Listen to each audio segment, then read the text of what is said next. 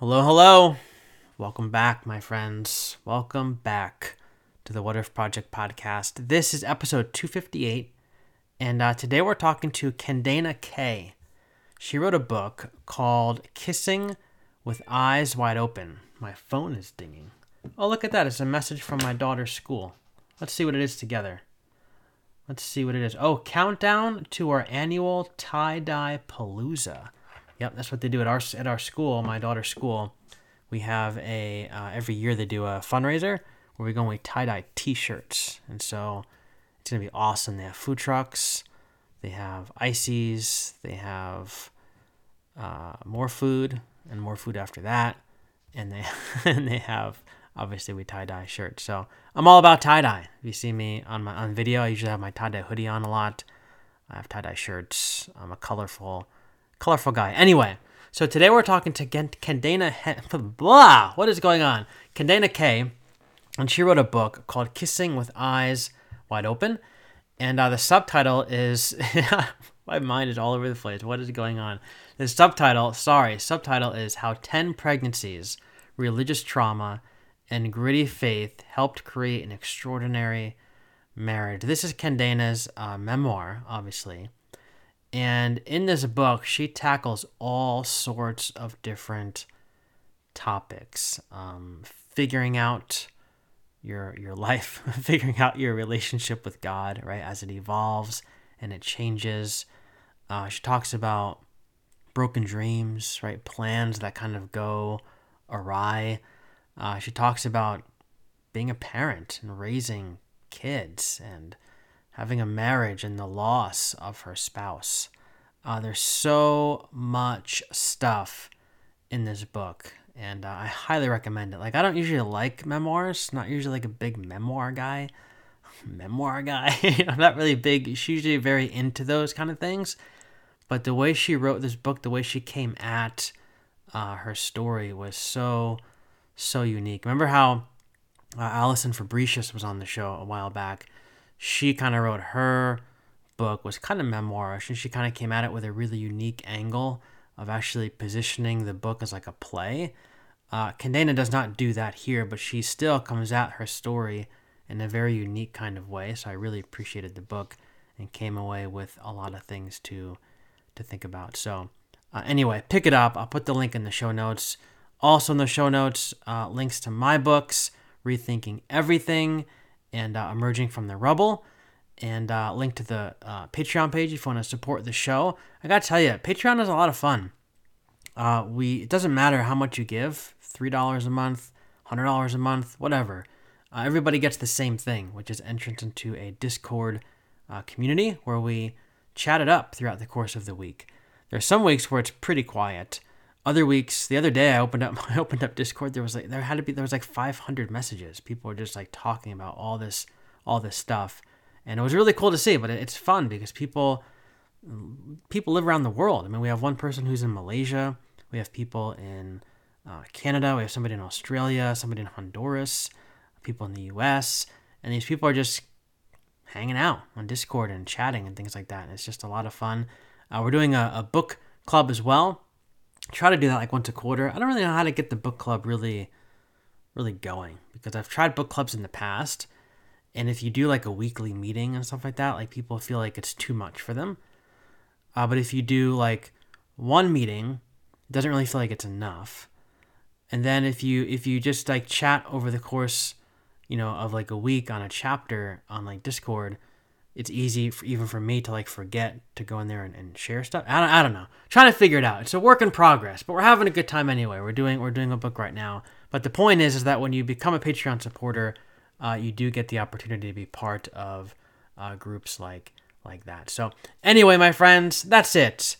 All that to say, episode 258 with Kendana K, Kissing with Eyes Wide Open. Enjoy.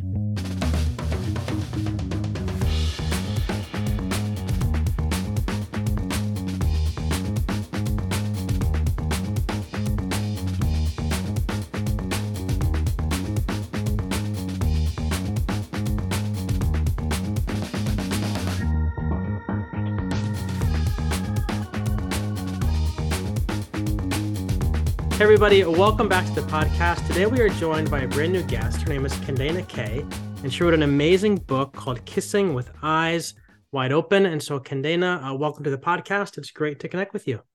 Thank you. I'm so excited to be here. Looking forward to this conversation, Glenn. Thank you. So we're going to get into your book in just a few moments. But before that, maybe take a minute to introduce yourself to our listeners, especially for people who are new to you and your work and your book. Who are you? What do you do? Tell us what we need to know. Oh my. Well, I'm a mom. So I have 9 kids. We've homeschooled since 1990 or so. So that's been my career is homeschooling. I didn't get benefits like a 401k, but I got a lot of other benefits along the way, a lot of learning. And so as my older kids began to graduate, my husband and I started kind of digging into what else is there for me, because I've always had a sense of leadership and a sense of being drawn to more, right? So I began a coaching business. So it's hard to describe what I actually do, because so much what I do comes from who I be. Yeah. And then out of my being, I've learned wisdom, I've learned tactics, and I just start to impart those to other people. Yeah. That led to content creation around a couple of different programs, one-on-one coaching. Right now, I'm working with couples. I'm still doing one-on-one coaching and the programs, but I'm also bringing on a VIP program to work with couples who really want an epic marriage. They're committed to marriage. It's hard, and they want to create an exceptional marriage. So I spend a lot of my energy right now toward mentoring and coaching couples. Is that fulfilling work? I imagine that it's incredibly fulfilling. Wow. Incredibly. Do you work with people primarily prior to marriage, during marriage, when they have problems in their marriage? Like, when do they typically come to you? That's interesting. The people that I've worked with so far have been married for about 5 to 10 years, which is kind of where you hit the honeymoon's over. And now it's like, are we really going to be lifetime partners? Really? Yeah. Yeah, we just hit our 11-year anniversary. So we're in that phase where we've been married for a long time. We've been together for a long time too, because we dated for I think 5 years before we got married. Wow. So we've known each other for a long time. I think it's been like 20 years we've known each other. That's amazing. Yeah. So you can be best friends, but you can also get bored, and you can also have those long-standing differences that just don't go away. Yeah. And I help with that. Sure. And homeschooling. Did you homeschool all 9 of your kids? Yes. I did. I graduated 6, 7 of them have graduated, and now I have a 17-year-old who hasn't graduated yet, but she's close, and then a 14-year-old. Wow. So I still have a few more years to bring it in for a landing. Right, but you're almost there. You've piloted the ship pretty well. Right? Almost autopilot. Right. Almost. All right. So your book is a memoir, right? But it's not just a memoir. It's your story that shines this spotlight. To borrow from the back cover, it kind of helps the reader grapple with some big dilemmas regarding faith, church, marriage, spirituality, all different aspects of life. So I was wondering if you could just take us into it a little bit, to your memoir, your story, maybe wade us into these waters, talk to us about where the story began, obviously where you find yourself today, and some of the highs and lows that brought you from A to B. Wow, that's a huge question. Yes. So, talk as long as you'd like. I'll try to condense. Just to frame the book itself, I began in college when Johnny and I met. So we do a little bit of backstory eventually, but we were conservative Christians, very committed to a godly lifestyle. So deeply grappling with things like headship and submission and what does that look like? Yeah. My personality, as I said earlier, like there's so much leadership in me, and that has been a love-hate relationship my entire life. Like it was very difficult in conservative Christianity to figure out what's your place, like there's a scripture that says women should not teach men. Like you have to wrestle with that if you're going to be a teacher in the church and you're going to teach men. Or like right now, I'm coaching men. I'm definitely mentoring and teaching men. So what do we do with that? Yeah. So we start with that journey where we're so committed to biblical Christianity and definitely entered into covenant relationship. We did not believe in divorce, so that was off the table from square one. Mm-hmm. But then we had to navigate how do we do this when we are so different and we process so differently, we think very differently, we have many shared values, but many values that are almost not congruent with each other. Like, Yeah. so this oscillation, right? Uh, I'm losing what word I want to say about that. But anyway, we're just traveling through life, Sure. trying to come to this place where we're creating an exceptional marriage without losing our own identity, Yeah. which I don't think you can have an exceptional marriage if it's codependent, right? Mm-hmm. So how do we do this without becoming codependent Mm-hmm. in the face of 10 pregnancies, in the face of some massive, like we poured our hearts out into the church that we helped to plant. We served very sacrificially, honestly. Mm-hmm. And then coming through what I would have called trauma from that situation, and then having to recover and heal from that or not. Or, I mean, we had the option to not heal, right? Mm-hmm. But how do you find forgiveness? How do you find a sense of safety again? How do you proceed and trust people again when you feel like you've been deeply betrayed? So that's the journey. That's the context of the book. Yeah. I think one other layer is we got married early 80s and we came through, Johnny passed away in 2021. Mm-hmm. So that in church history, particularly, we're coming right off the shepherding movement into the prophetic movement, all the way into now kind of a deconstructionist movement. So our life and our involvement in the church kind of spanned a lot of these different paradigms, and having to wrestle through the pros and the cons, or the gifts and the right. Yeah. If there's an ox in the stall, he's going to make a mess, Right. right? So we have messes to deal with. And how do you see the underbelly and still find a place in your heart to be open-hearted and soft and tender with God and not bitter and resentful? Yeah. Yeah, so the relational piece is the bigger piece of culture. And what I'll just sum it up by saying, I'm telling a story. I'm not telling people what to take away from this book. But as I'm telling the story, my prayer is that people will be able to like read between the lines, find themselves, and from that reflection back on themselves, find an insight, an aha, an awareness, an encouragement, hope, find something that will deeply minister to them and make it worth their time and worth their investment. Yeah. No, that's really good, because I've read a lot of memoirish type books where it's, here's my story and here's what you should take away from it.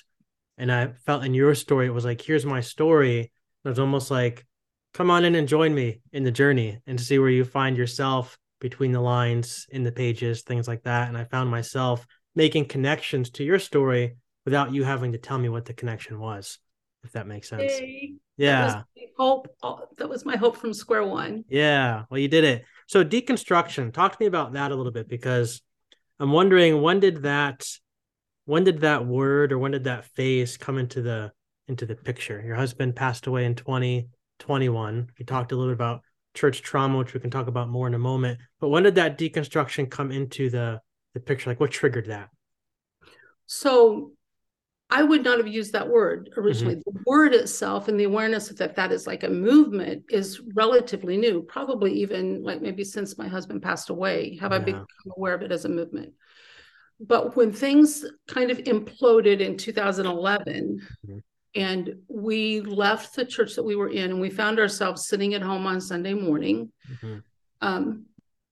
we had to deconstruct for ourselves. And I wouldn't have used that word, but it's exactly what we had to do. We had to deconstruct, what is our relationship with church? What is our relationship with God? What is our relationship with Scripture? Yeah. And it took at least 5 years for us to untangle. You mean that. It wasn't overnight? Nope. If only. Yeah. Yeah, so dug into we were very intentional about it Sure. because that was such an anchor, a core value for us that Hmm. suddenly we felt um, like instead of a four-legged stool, we had a three-legged stool, kind of. Hmm. And I Hmm. just pulled that out of thin air, but it was like wobbly. And it was like, well, what's the meaning of life even? And Hmm. then we're flirting with depression and we're flirting with purposelessness and drifting. And we have two teenage boys in our home that we are responsible to, and we don't want to just like we don't want our lives to just fall apart in front of our kids. And they could have, like Yeah. they could have. Yeah. So we had to get very intentional with each other and with God and with our own heart to pull out the gold and throw away the rest. Yeah. It's funny when I started deconstructing, I wouldn't have called it that either because I didn't have that word in my vocabulary yet. Right. But to your point, it's a very disorienting feeling because I feel like you said, you have this four-legged stool all of your life where it's like certainty. Like I know there's certain things that are certain in the universe and the way that life works and the afterlife and all the pieces are in place.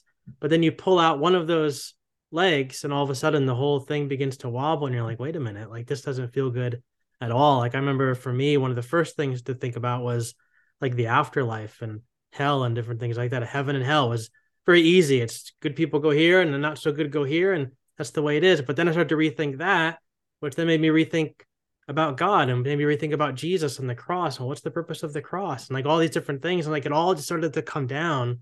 And like you said, it's just very disorienting to have that feeling of I'm not really certain about very much Right. anymore. Yeah. And adding to that, I would add, what do I do? Like for us, Yeah. so much of our identity was wrapped up in what we did. Like, I'm a Yes. worship leader. You'd Yeah. ask, what do you do? I'm a worship leader. Yeah. And you notice when you ask, what do you do? I said, well, it's more how I be.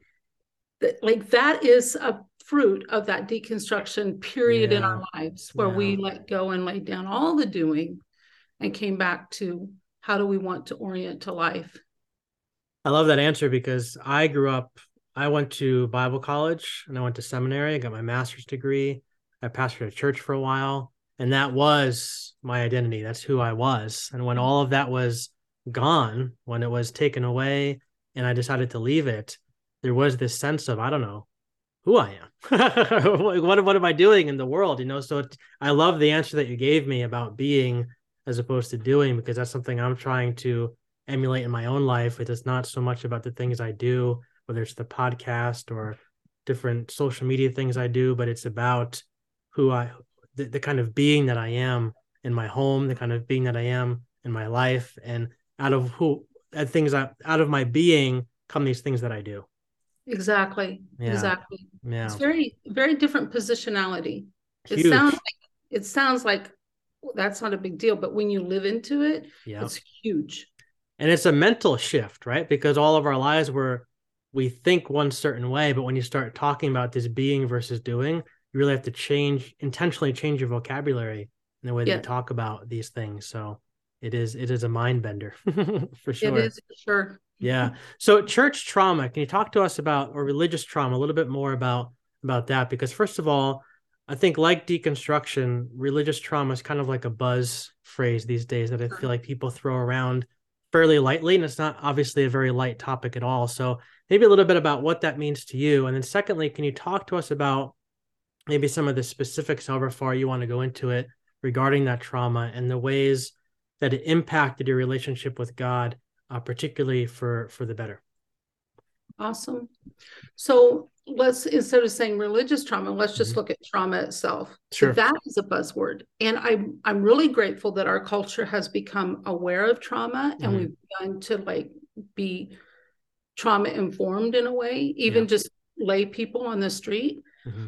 But trauma, it's not just an experience that you have that is, there's a word I'm looking for, like distressing. Mm-hmm. It isn't just a distressing experience. Like, we all have distressing experiences, but from Jim Wilder's work and Chris Corsi and some of their body of work, I've drawn this definition of trauma, and I kind of made it my own. But it's like when the the event or the situation is so distressing that you can't be yourself in it. You lose sight of who you are. That to me is kind of a working definition of trauma. And so when we talk about religious trauma, we're just locating where that trauma happened. So that distressing event, situation, culture, whatever occurred in the context of my faith orientation in my faith community. That's fairly simple.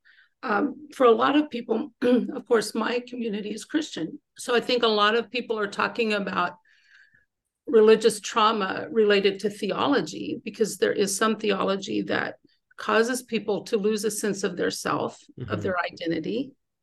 I did that a little bit because growing up, I was impacted by God doesn't want to see me. He only wants to see Jesus. So if he sees me, I'm disgusting and I would go to hell. So the whole, what would Jesus do? The what would Jesus do?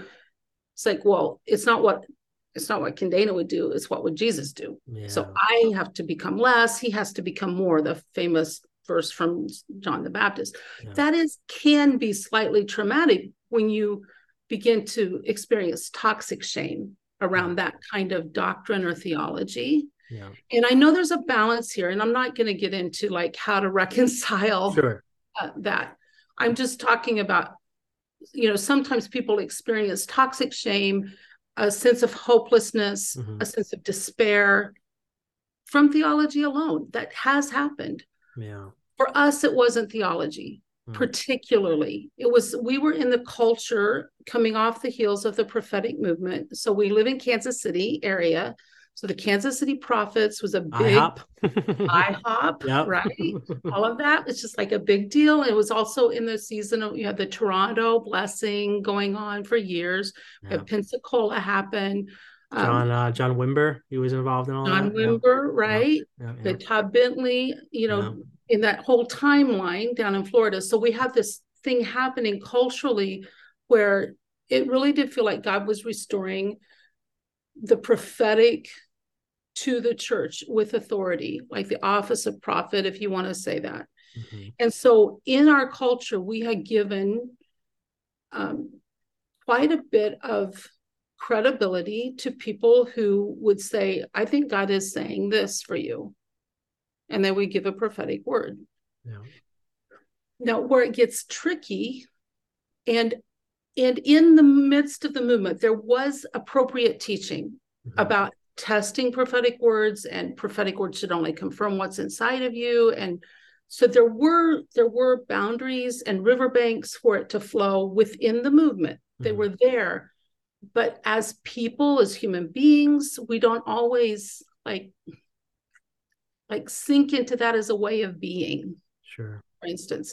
So our way of being with the prophetic was like, tell me what God's saying for me. So we're outsourcing to a degree, and we're like giving prophetic people and prophetic voices a credibility that is really not legitimate. Like maybe there is a level of credibility, but we should not give away our own credibility for our own ability to hear God and walk with God. So you end up, what happened for us was it built over time. But that relationship with the prophetic word was such that a word came to our congregation, and basically we disagreed with it. We didn't think it was from God. We thought it was really, truly a false prophetic word. And it was very directional for our congregation. Johnny was in leadership, and I was in leadership. I was the worship leader. And the word had a directive for us to step away and to leave the church.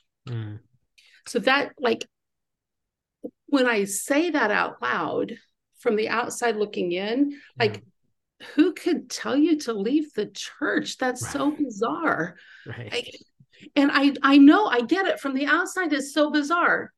And yet we were in the middle of that, and we had to wrestle with, like, do you have authority to tell us to leave the church? And do you have authority to tell the church to, like, the Titanic go a different direction. Mm. And who gets to decide that? And Yeah. that was the place where we experienced the trauma, because it's basically split the leadership of the church. And Mm. so my husband and I, he resigned, and another elder resigned with him, and we didn't have an option. So what good came from that, and much good came from that, from my perspective, and I can speak on two levels. The first level is for me and my husband personally. I realized I was outsourcing my sense of legitimacy. I wanted the men in the church, specifically the leaders, the alpha males, if you would, to tell me that I was legitimate and to give me permission to let my essence kind of shine. Yeah. So I was totally outsourcing that. Mm. I was coming kind of like a victim into the church, a Mm. victim to male domination or whatever. And that's saying it too extreme. But pulling on that thread and unraveling that for me, now I can do what I'm called to do. I could not have done this then, even though I was leading worship and I felt like I was living into my purpose, and I was in a limited way. But the cap was on. It was shut down because I was outsourcing so much. Yeah.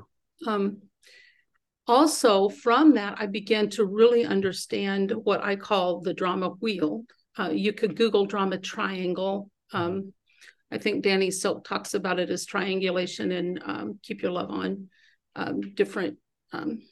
It's a it's a concept that's out there. It's not original with me, Mm-hmm. but through that situation, I learned about drama, and I learned where I was in victim, hero, and villain, and how to get out of it, and how to like own my own empowerment and own my own relationship with God, and nobody else needs to validate that. I Yeah. don't have anything to prove. I don't have anything to defend. I just sit with that for a minute. Like, for all of those years, I've been proving and defending what a good Christian I was. Yeah. And now I don't have anything to prove or defend. Yeah. It's a huge shift. So, and I will say on another level, after the books come out, I've been in dialogue with those other leaders, and there is some reconciliation happening, which is incredibly powerful. So, just as a parenthetical note, I think that's another good that's coming from it. Not just like there's an example in the earth of something so split coming back to reconciliation and healing. I think is super powerful in the Yeah. earth for that just to exist. Sure. So, Sure. Yeah, and that's what just hearing you talk about this part of your story, this is one of the parts that shined a lot of light onto my own story as I was reading your book, and now especially listening to you kind of tell the story to me. Is obviously we come from different worlds, but I grew up in the Christian Missionary Alliance world. So very it's evangelical. Can be very charismatic. We had a class on divine healing where we read John Wimber's books. So we I kind of moved and I ran with those packs, I guess you could say. right, We did all those different things. And in my world, there, especially in school, there were those alpha males that controlled things, and they had good hearts, they were certainly great people, but I wanted to so desperately be part of that group. There was like that in group that revolved around these different alpha males. I can think of like two in particular, and I really wanted to be part of that group, and I so longed for the approval of yes, those individuals because I felt like if I could get their approval, that's going to really validate me and who I am and what I'm doing, and going in the right direction, all these different things. But there was a sense where when trying to achieve that, I could never really be like myself, if that makes sense, because I felt right, like, especially in terms of like theology and thinking about God, like I've always had these far out thoughts about God, but I was always afraid to share them because they've got to fit you. You have to, if you want to be in that group, you've got to operate in this lane and you have to stay within right, these boundaries. And if you go outside of those boundaries, you're not going to be able to make it into that group. So I always felt like I got to keep that stuff in. I got to hone it in, and I got to I got to be the yes man. I've got to say the right answers. I can Mm. do the right things to get in that group. But now that I'm out of that world and I'm doing my own thing, and I'm Yay. exploring all these different things, having all these different people on the show to talk about all this different stuff, I feel like I could finally be myself. And there's just a sense of freedom that I have now that I never, ever, ever would have been able to have had I stayed in that world doing that thing. And so when I hear you sharing your story, I'm saying yes, because I feel like that's ringing so true in my life right now. Now, for many of our listeners, they're in the same boat because they have that feeling where I don't know if I'm going in the right direction because I'm leaving all this stuff behind. A lot of people are mad at me because I'm, Right. going against the grain, but yet at the same time, I feel so whole and so complete. And so I really want our listeners to hear that, yes, you're going in the right direction. Keep moving away from that and keep focusing on your being and who you're being in the Yes. world as opposed to what you're doing to stay in that inner circle. So beautiful. So beautiful. Yeah. And I can imagine there was attached to some of that, like trying to fit in and knowing that you don't fit in, which parenthetically, none of us really fit in. Yeah. We think everybody else fits in and we're the Right. odd one out when really nobody fits. That's right. But we think that I don't fit, so something's wrong with me. Yes. So there tends to be a little bit of shame attached to being different and not agreeing. And so because we're ashamed of it, that even makes us hide it more and push it down more and like, what's wrong with me? And Yeah.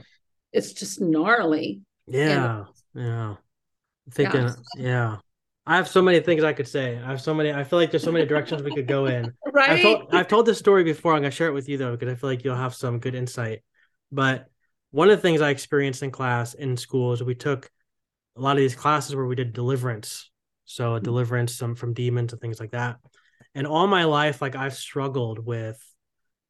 always been more of the quiet type, like more introverted and more like to myself, not really that big vocal outgoing leader. When you're in school and seminary going to be a pastor, you're surrounded by a lot of those very big personalities who can just get on stage, captivate a crowd, do all the things. I can force myself into that, but it's just not really what I like to do and I don't feel comfortable with it. And so I always struggled with like feeling not good enough. I've always struggled with feeling like shame and things like that because like I'm not like that. So there must be something wrong with me. And so I've always bring this up like all throughout college, seminary, and so many times I was told that well that's a demon of self-condemnation and we have to cast that out. So there was so many times where I went through these deliverance sessions where typically people are pretty calm. They're just like praying for you and speaking to this demon. And sometimes they would get kind of loud, but just over and over again, trying to cast this out, like go away in the name of Jesus, go to hell in the name of Jesus, do all these different things. And for a while, it would always get better. I'd always feel like, oh, I feel lighter, I feel better, whatever. But then, 6 months later, it would come creeping back in again, and I'd feel that heaviness again, and I feel like that quietness, and I feel like I don't feel like I fit in. And so then it was, well, you must be doing something wrong. Now you must not be reading your Bible enough or going to church enough. So now there's more shame that's heaped on top of And doing the solution is do it different. yeah. So there's just more shame kind of getting layered on top. But then recently, like maybe a year ago, my friend Alexander Shia was on the show, and I was talking to him off the recording about this very issue, and he said, what if that's not a demon, something you need to cast away? What if that's like a younger version of yourself? What if that's your inner child, so to speak? What if Right. that child is kind of parroting back to you different things that he's heard throughout his life? And what if instead of trying to cast him out, because that's what's always been done to him, he's been cast away, locked up, and told to shut up? What if you invite him to your table instead and befriend him and ask him questions about why do you feel quiet? Why don't you want to be more upfront? Or why don't you? And try to get to know that part of yourself and make friends with it because that part of yourself is actually can be something that can empower you Yeah. in your life and in your sense of being in the world. So I've Yeah. been trying to do that over the last year, and it's been a remarkable difference. Like instead of shaming myself for being Yes. more introverted and quiet, I've been saying that's fine that you're introverted and quiet. Let's use that as our superpower. Let's do something with it. And I feel like that's just transformed the whole way that I'm able to be in the world, doing the things that I do in my life. Yes. So So powerful, Glenn. That's actually a description of what I do with my clients. Mm, Not the only thing I do with my clients, but one of my programs is a 5 pillars of relational excellence. mm-hmm. The second pillar is coming home to your aligned heart. Talk about kids that you've locked in the closet because you were ashamed. Yep. They Yep. couldn't be present, or you would get rejected. You wouldn't be approved of. So you just lock parts of yourself away. Like, I can't show up like that, can't show up like that. And inviting them back in so that you can have an integrated sense of identity and wholeness. And yeah, and that essence line, that's how you're created. Yep. That's right. So we talk about, we want to fulfill our calling. We want to be everything that God called us to be. Mm-hmm. And without all those kids that we've locked in closets, we can't be all that God's called us to be. That's part of our equipment. That's right. That's right. Oh, yeah. Yeah. It's so good. It's part of our experiences have to be honored, right? Because those are part of those different kids that we've locked up, are different seasons of our life, the whole different experiences that we've had, that whether we like it or not have helped make us who we are today. exactly. And we can learn from those parts of ourselves as opposed to shaming them and casting them out. Yeah. Yes. All right. So a question I want to ask you is about parenting, because I feel like you are the you are like the wizard of parenting. You have 9 kids and you're still mentally sane. So clearly you are the expert. But my question is something that a lot of people have asked me, and I don't have an answer because I'm trying to figure it out myself. But what have you learned about maintaining your sense of purpose in the world as you parent and raise your kids and even homeschool all of your kids? And I ask that because in my own life, we have one child and she's 5. And honestly, even with one, sometimes I feel like it's really hard to focus on my dreams and my goals and continuing to find my place in the world. Because at 41, I'm still trying to figure it out, but at the same time, be a fully present parent at home.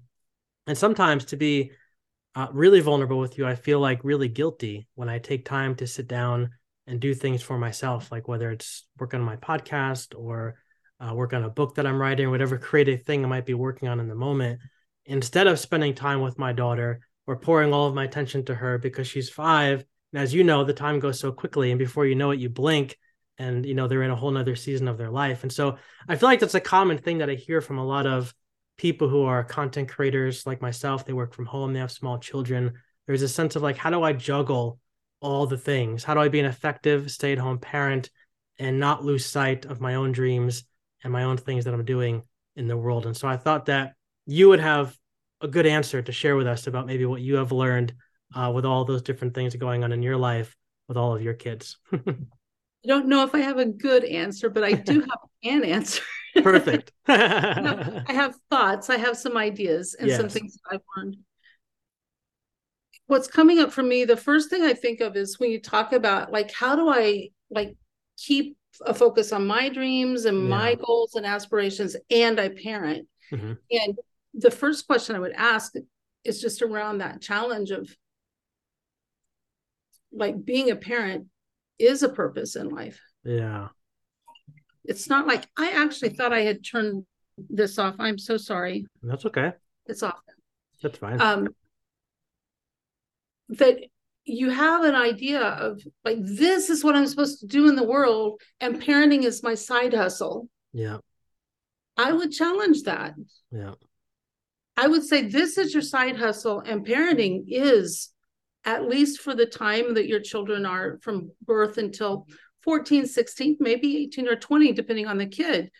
This is your reason for being, in a sense. Yeah. Now, that's not to say that this doesn't exist, because it does. Yeah.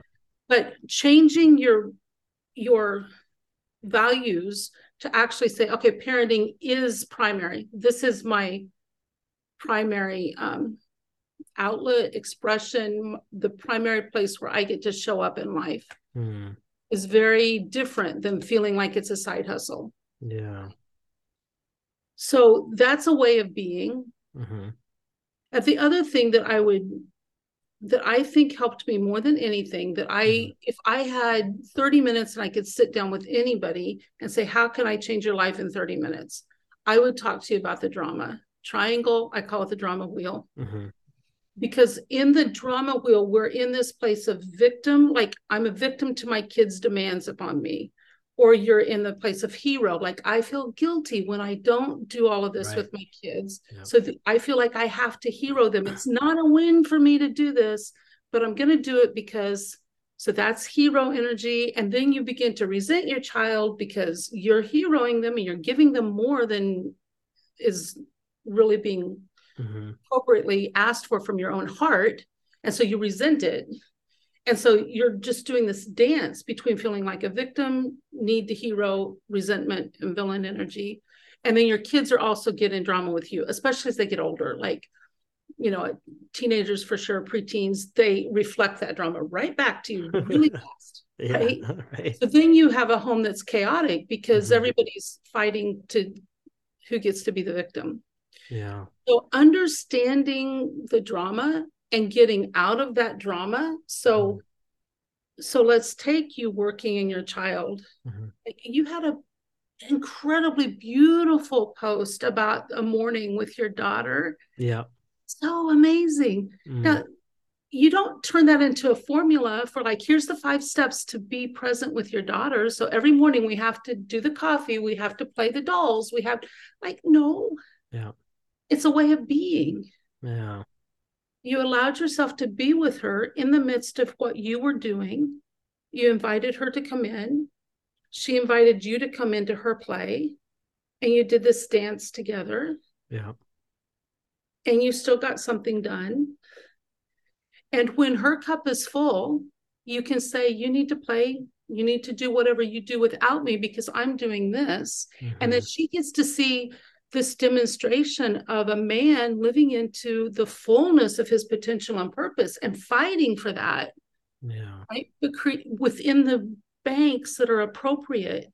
So you're giving her appropriate attention. And when you're present with her, you're present. Yeah. And you're pulling away appropriately. And she's witnessing that. And she's learning a way of being, of how to honor herself and her boundaries. Yeah.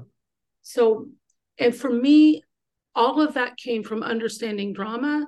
That understanding drama is kind of the core of the work that I do. It's not all that I do by any means, but it's probably the nugget at the center that, like, if I teach one thing to everybody, it would be that.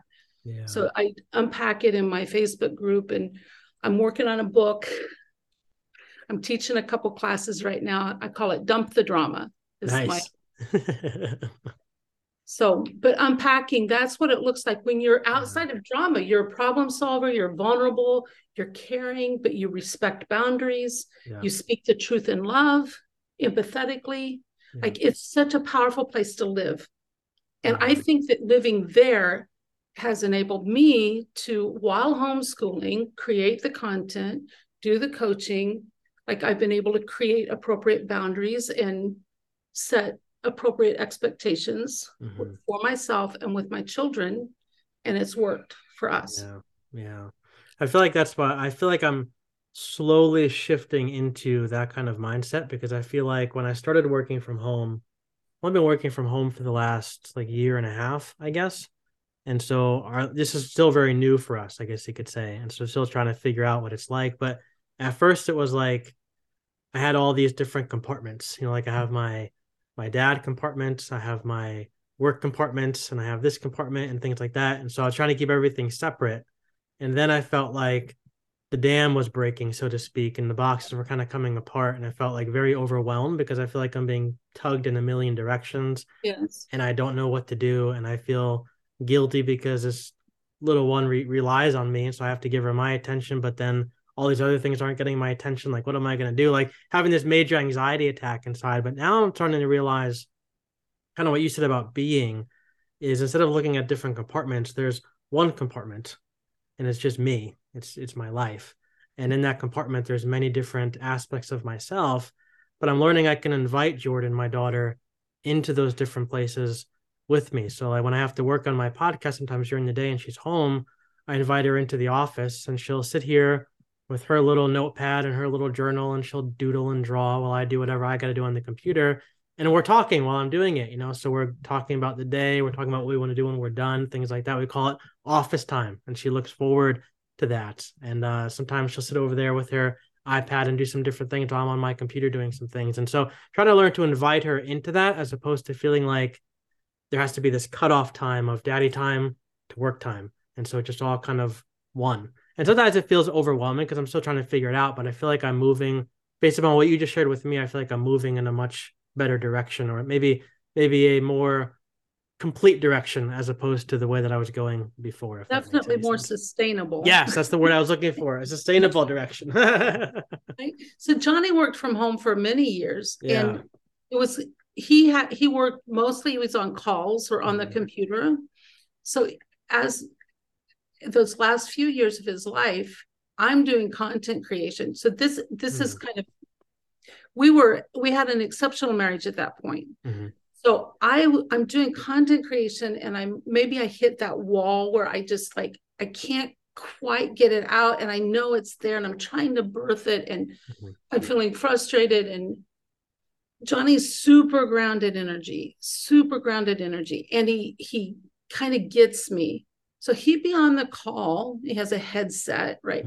I could slip into his office, and he'd just open up his arm, and I'd come lay my head on his shoulder, and he'd put his arm around me, and he'd just keep on going with the call. We wouldn't talk at all, but I could tap into this grounded energy and into this other person who believed in what I was doing. And I could just kind of absorb that, and he would absorb some of my chaos, right? He's still doing his call. And then I just leave a couple minutes, or he'd have a break between calls. He'd come out, the kids would be playing or whatever.